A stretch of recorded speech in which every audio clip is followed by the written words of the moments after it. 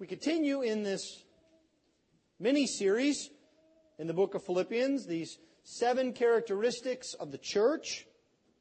For those of you that are keeping track, this is number 4. There are 3 more left after this.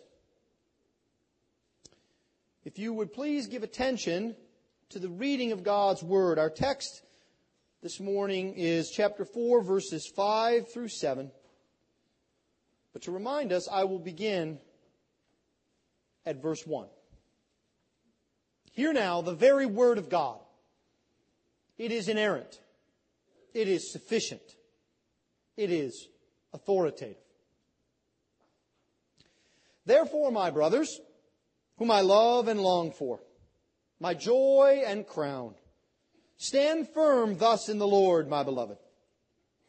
I treat Euodia and I entreat Syntyche to agree in the Lord. Yes, I ask you also, true companion, help these women who have labored side by side with me in the gospel, together with Clement and the rest of my fellow workers, whose names are in the book of life. Rejoice in the Lord always. Again, I will say, rejoice. Let your reasonableness be known to everyone. The Lord is at hand. Do not be anxious about anything, but in everything by prayer and supplication, with thanksgiving, let your requests be made known to God. And the peace of God, which surpasses all understanding, will guard your hearts and your minds in Christ Jesus. Let us pray.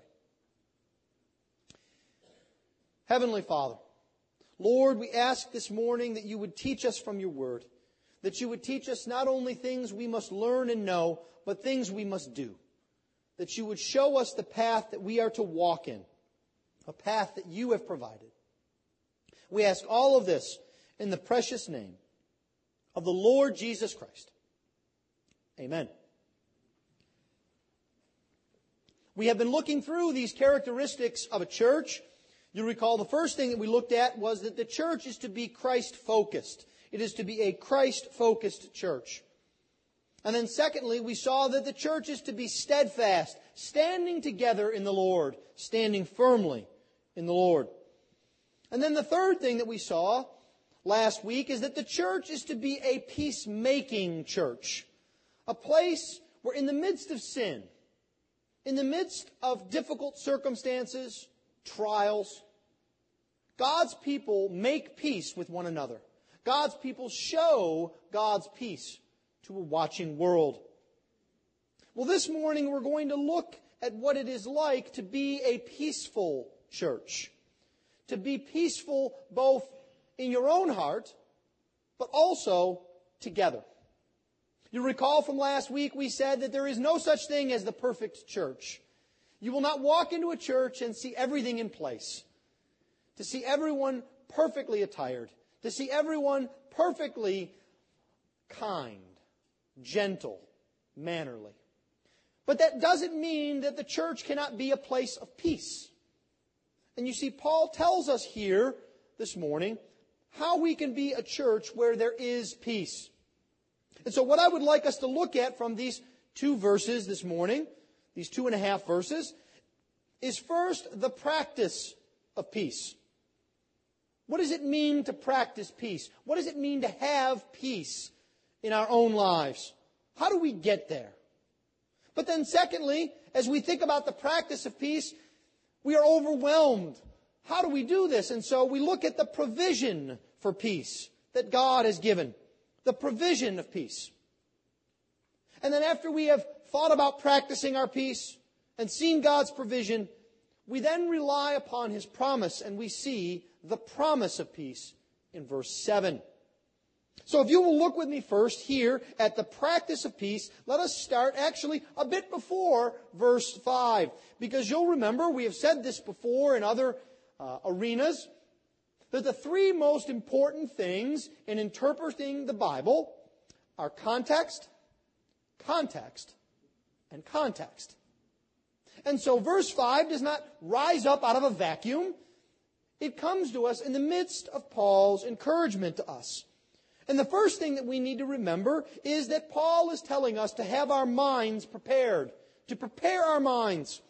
And that means that we must be joyful and we must be reasonable. You see, if we are to know peace, we cannot forget what God has called us to in the previous verses. Oftentimes, that's what we like to do. We want the peace, but we want to ignore what God has said provides for the peace, how we are to practice it. And so I want you to remember that Paul has said, almost seemingly out of place, but I hope you're seeing that it's not, he has called upon us to rejoice in the Lord always. He says again, rejoice. So if we are going to have peace in our own lives and in our relationships, we must begin by being joyful, and by being joyful all the time.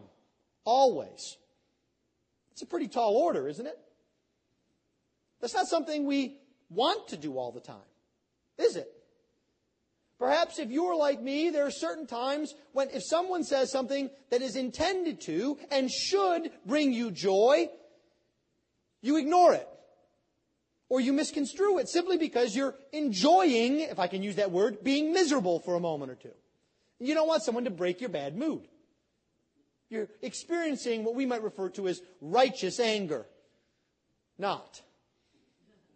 And so Paul says, first, if we are to practice peace, we must be joyful and we must be reasonable to others around us. You remember that word means being gentle, looking out for others. It doesn't just mean having good arguments. It means being reasonable in our attitude and in our being. This is how we prepare our minds. But secondly, we prepare our minds by remembering that Jesus Christ is present. Again, it seems out of place, but I hope we'll see the connection that Paul says, the Lord is at hand. Now, why does he say this? He says it to remind us first that the Lord is near to save. In the midst of all our trials and our inability, God is near to save. He's also close at hand to watch over us, to guide us and protect us. But I think there's also something that Paul has in the back of his mind. Perhaps it's something he taught at Philippi when he founded the church. And it's found in Matthew chapter 6. If you'll turn with me there for a moment. The Lord is at hand, not just merely in some ethereal way that we think, oh, it would be good if we could feel the presence of the Lord. The Lord is not just at hand because we know that He is returning. No, the Lord is at hand because His Word is at hand. Chapter 6, beginning at verse 25. Therefore I tell you, do not be anxious about your life, what you will eat or what you will drink, nor about your body, what you will put on. Is not life more than food, and the body more than clothing? And then he goes on to speak about how God has provided for the birds of the air and for the field of the grass. And in verse 30 he says, but if God so clothes the grass of the field, which today is alive and tomorrow is thrown into the oven, how much will He not much more clothe you, O you of little faith? Therefore do not be anxious, saying, what shall we eat? What shall we drink? Or what shall we wear? For the Gentiles seek after all these things, and your heavenly Father knows that you need them all. But seek first the kingdom of God and His righteousness, and all these things will be added to you. You see, the Word of God that comes from our Savior, the Lord Jesus Christ, is at hand for us. God calls us not to be anxious because the most basic things in the world are included in that passage. Food, drink, shelter, clothing. Right? When we have those things and God provides, it's a bit silly to be anxious about whether or not we'll get the latest video game system, or the newest model car, or the best landscaping. You see, God has provided here, and we are to prepare our minds for thinking about this. And so if we ask ourselves, why should we not be anxious? Why is anxiety bad for us? We think about what anxiety does to us, and that causes us to prevent anxiety. We're called to practice peace by preventing anxiety. You see, because first and foremost, anxiety lies about peace. Think of anxiety as something whispering in your ear, saying, you know how to get peace?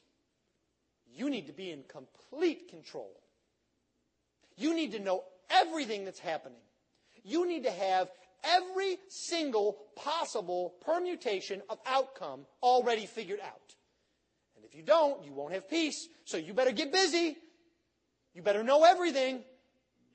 You better worry that you haven't left one stone unturned. You see, that's what anxiety tells you. But you see, this is like quicksand. You struggle to get rid of this anxiety, and you become what? More anxious. You lift and you tug and you kick, and you sink further and further. The more you find out, the more you worry there's more out there. And the more you find out, there's even more out there. And what do? And you are frozen. Have you ever had that feeling? Where you can't do anything? You walk around the house. I don't know.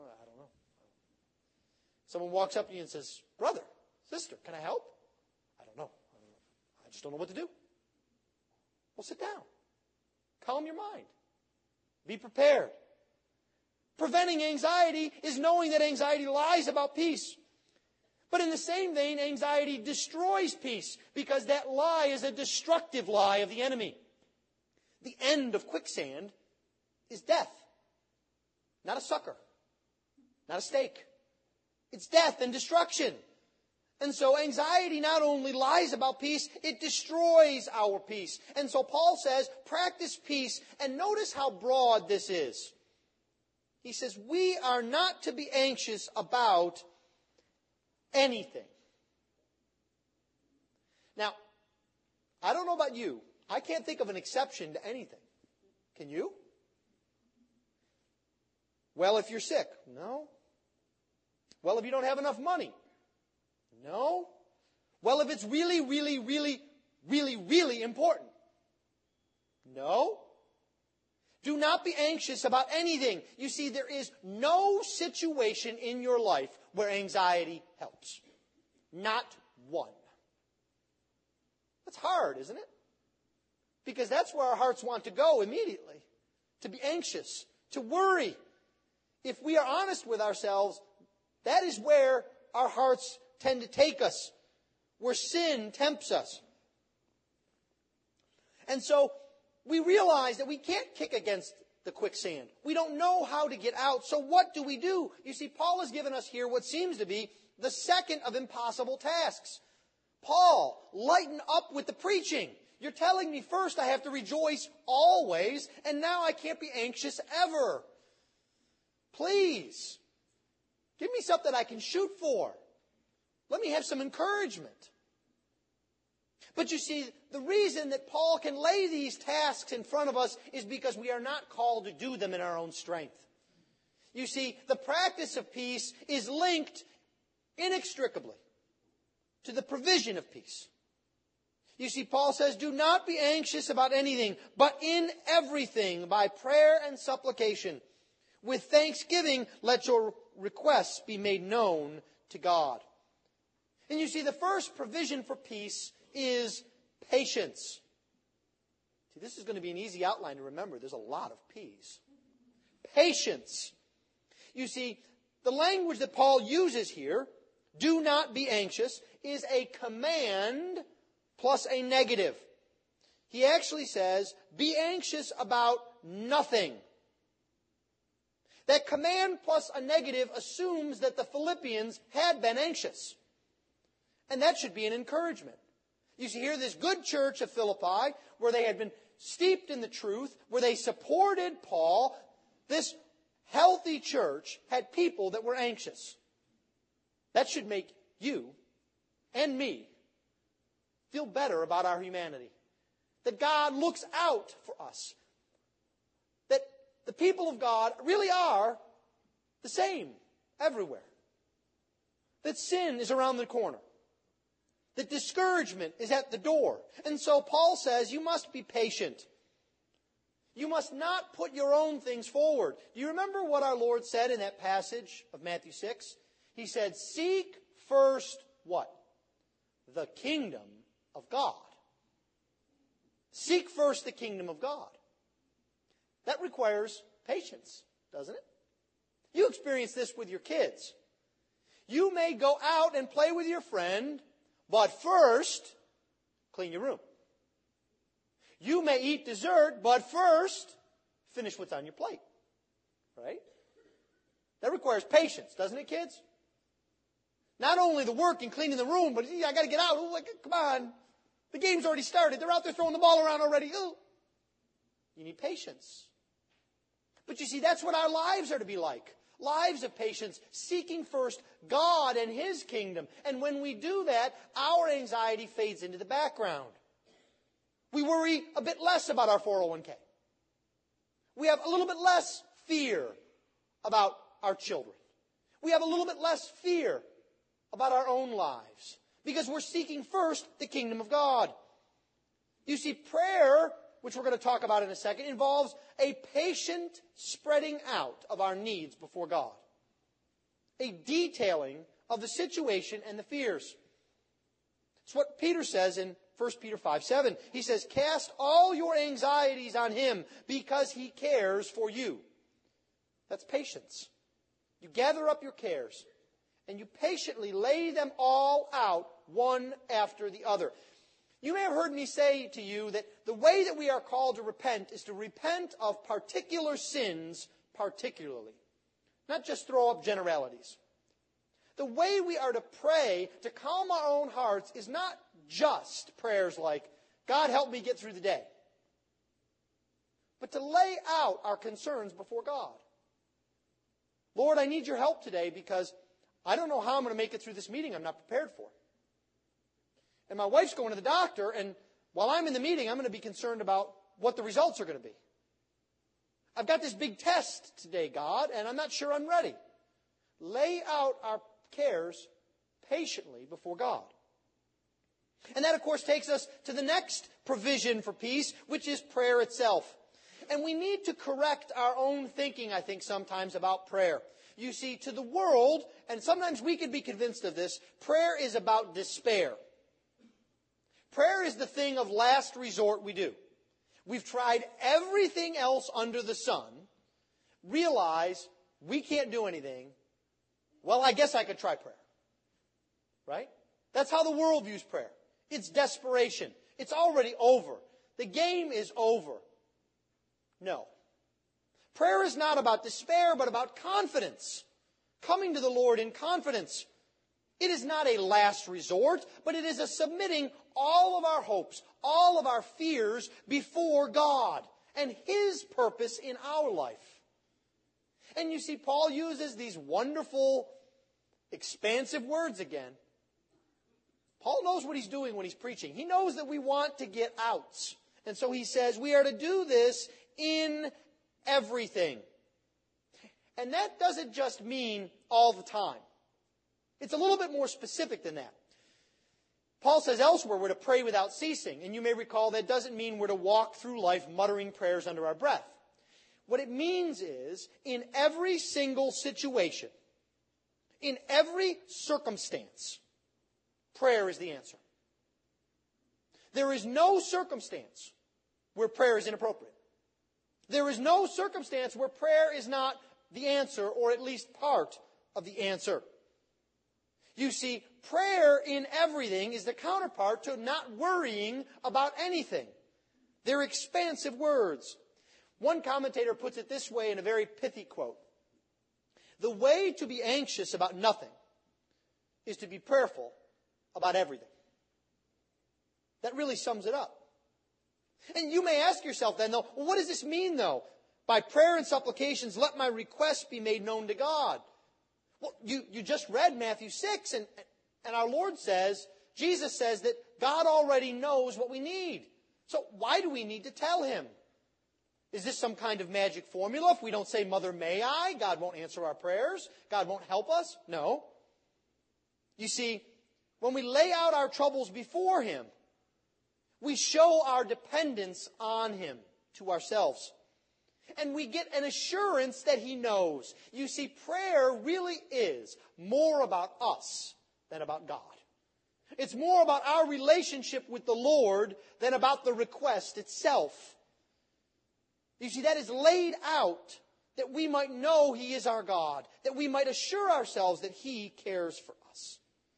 And this kills anxiety. You see, anxiety cannot exist in an atmosphere of prayer. It cannot. Many of you are in the energy industry. Perhaps you've even worked in the field. And perhaps you have seen or heard or read about jet fuel fires or oil slick-based fires, the kind of fires that you cannot put out with water because when you throw water on the fire, it expands or it splashes or it becomes more violent. And you know what they do to put these kinds of fires out? They pump large amounts of carbon dioxide into the area. Because fire, no matter how fierce, no matter how strong, no matter how destructive, cannot exist without oxygen. You see, prayer is the carbon dioxide in your life. Anxiety cannot exist. It cannot flourish where we lay out our prayers before God. You see, prayer does this by answering the anxious question, how can I cope with what I've been given? And the answer is, you can cope with what you've been given because God has a purpose, because God has provided, because God cares for you. This is one of the main provisions that we have for peace. But it's not the only one. It's not just prayer that we also have praise. Notice that Paul says, not just prayer and not just supplication, not just requests, but he says this little phrase, with thanksgiving. Now, notice that. He says we are to do this by prayer and by supplication, and we are to let our requests be made known, and we are to do this in the context of thanksgiving. We are to do it with thanksgivings. Now, if you have ever offered up prayer for a serious situation in your life, you know how difficult the challenge to thanksgiving is, don't you?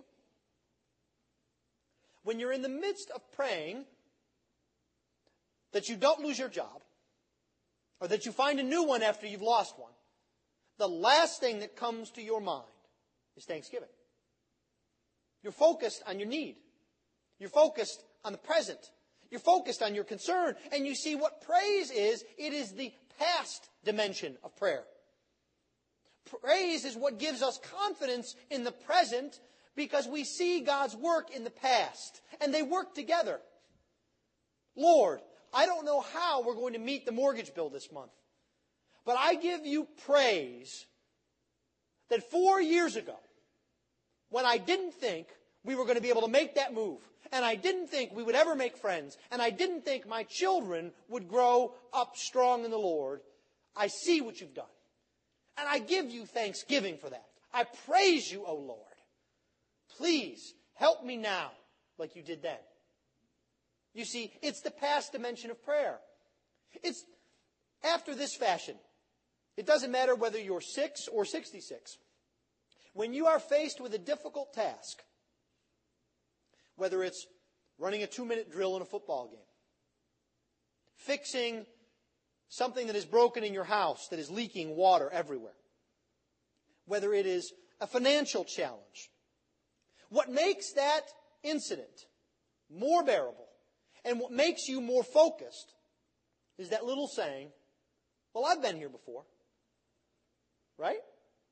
When you've experienced it, when you know the truth, it makes it easier to deal in the present. It's one of the reasons why in sports, the greatest clutch players are the ones who have been there. It's why they make such a big deal about those who don't have playoff experience. But you see, that's true in our lives as well. When we rehearse what God has done, we have this experience that we've been here before, and so has God. And God has preserved us. And it gives us confidence and boldness. There's another aspect, too, to thanksgiving. You see, we are called to render thanksgiving. And if you don't give God thanksgiving for what He has done, you must check your heart. Because you see, characteristic of those who do not know God, Characteristic for those who rebel against God are those who receive His good things and absolutely refuse to give Him thanks. That's the definition of an unbeliever in Romans 1. And so maybe if perhaps, even as I'm speaking this morning, you're going through your mind trying to think about if you've ever given thanks for all of the things that God has done to you. Healthy children, a life of happiness, a good job, intelligence, physical ability. Then I call upon you this morning to give Him thanks, to trust in the Lord Jesus Christ, to cast all your cares upon Him, to know that the only hope you have is believing in the Lord Jesus Christ. If you have that worry and that anxiety, if you know that there's a hole of thanksgiving in your heart, do not despair. Now is the day of salvation. It is not too late. The Scripture calls you now to believe upon God, to believe upon His Son, and to close with Him. You see, thanksgiving, thankfulness, shows that we are prepared to surrender to God's will wherever or whenever or whatever it is. It answers the worrying question, why me? With the answer, because God has a purpose. Because God is sovereign. This is the provision of peace. We've seen how we are to practice peace. And then we've seen the provision of peace. And now we are to hold on to the promise of peace. We see that in two things. First, protection that comes from God. And then secondly, we see it in the presence of God in our midst. What do we mean when we say protection that comes from God? We mean first that the peace of God is something that comes from God. If you look with me here at verse 7, this little word here in the Scripture, and. Now, oftentimes I've spoken to you about these frameable verses, these cross-stitch verses that we put up on our walls to encourage us. And that's a good thing. But remember, the most important three things in interpreting the Bible is context. And we don't want to take this verse 7 out of its context and make it some kind of pithy saying that talks just about warm fuzzies that we have. No, it comes in the context of a life that is steeped in prayer, of a life that rejoices, of a life that is in the midst of conflict and challenges. And you see, the and here is not just, oh, by the way, let me tell you about peace. It is, if you bring your cares to God, if you know that He is sovereign, if you know He has a purpose in your life, if you know these things, you will have peace. This is the result of prayer. This is the result of thanksgiving. We might even put up a mathematical-like formula. Prayer plus praise equals peace. You see, that is how we get the peace of God. And it is a specific and a certain promise. And I want you to see something that is missing here, that is critical. Do you notice what's missing? The answer to the prayers. You notice Paul doesn't talk about that at all. He says we're to cast our cares. In everything we're to bring prayer and thanksgiving. And he doesn't say, and you will get the answer you need, and then you will have peace. You see, if we are looking for peace only if we get the answers we want, we're going to be looking an awfully long time. Because we haven't submitted to God. We've ruined the purpose of prayer. We've just said that prayer is about laying out our cares before God and knowing that He is in charge, knowing that He is sovereign, knowing that He will provide. And if that is only so that my will can be done, I will never have peace. Because 5 minutes later, I will think I need something else. And anxiety will come upon me. You see, peace comes regardless of whether or not the requests are granted. It is the praying that matters, not the type of answer. And this peace of God touches our entire lives. It is something that the world cannot explain away. It is one of the greatest tools for evangelism you have in your toolkit. To trust upon God When others look and they say, how in the world can you be so calm? I know the end of the story. I know my Lord. It is a peace that comes over our entire lives. This concept of peace is not just the absence of fighting. It is a wholeness. It is a completeness. It is that Hebrew word that you have heard before, shalom. Encompasses all of our being. And so you see, Paul does this for a very practical fashion. It's as if he's walking up to Euodia and Syntyche and saying, do you possibly think God could give you the kind of peace that would master your anxiety, that would put away worry from you, and it would not fix your relationships? Do you possibly think God's peace could be kept inside you and not spill out over into your relationships? You see, this peace isn't just some kind of warm, content feeling we have inside. There is that kind of peace and calm that comes, but it never stays there. It is not just interior. It spreads out to our families, to our friends, to our church, to our neighborhoods. This is the peace of God. And it is a peace that passes all understanding. Now, this is something that really throws us for a loop. Paul wants us to know something that's unknowable. He wants us to have something we can't understand. What does that mean? Is it some kind of irrationality? Some kind of peace that doesn't make any sense at all? No, I don't think so. It surpasses all understanding or all knowing because it transcends beyond even what we can ask. You see, we see our anxieties, and so we pray for things that we believe will resolve that. And what Paul says is, the peace that you will get goes beyond that. You won't even have thought of all of the things that God will affect your life in. It transcends rationality. It's not irrational, but it goes beyond rationality. It goes beyond the limits of what we think and expect. It is experienced where we least expect it. It is a type of peace that we do not know otherwise outside of the Lord Jesus Christ. It is unique. And this peace that is beyond all understanding guards our hearts and our minds. You see, this peace is not just warm and fuzzy. You remember what happens to those who live in fuzzy land? They don't grow. Peace is not for fuzzy land. You see, God's peace is active and it is vigorous. It shows the power of God, who is the one who makes peace. Now, I want you to think about this. Paul is speaking to a town that is a military town. You remember this. We spoke about the Philippians being veterans.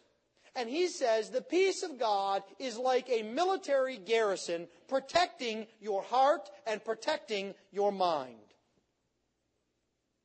This is like, well, let's use this example and change it a bit. It would be like a UN peacekeeping force that actually worked. Maybe they wouldn't wear blue helmets. Maybe they would wear green helmets. They would be there. This peace puts up a hedge, a fence, a protection around your heart where Satan would seek to get in and to disrupt your peace and to disrupt your life and to make you anxious. And the peace of God doesn't just exist in you, it protects you. And when your mind would wander and doubt the Word of God, that peace comes around your mind and it protects it like a military garrison. This is the peace of God.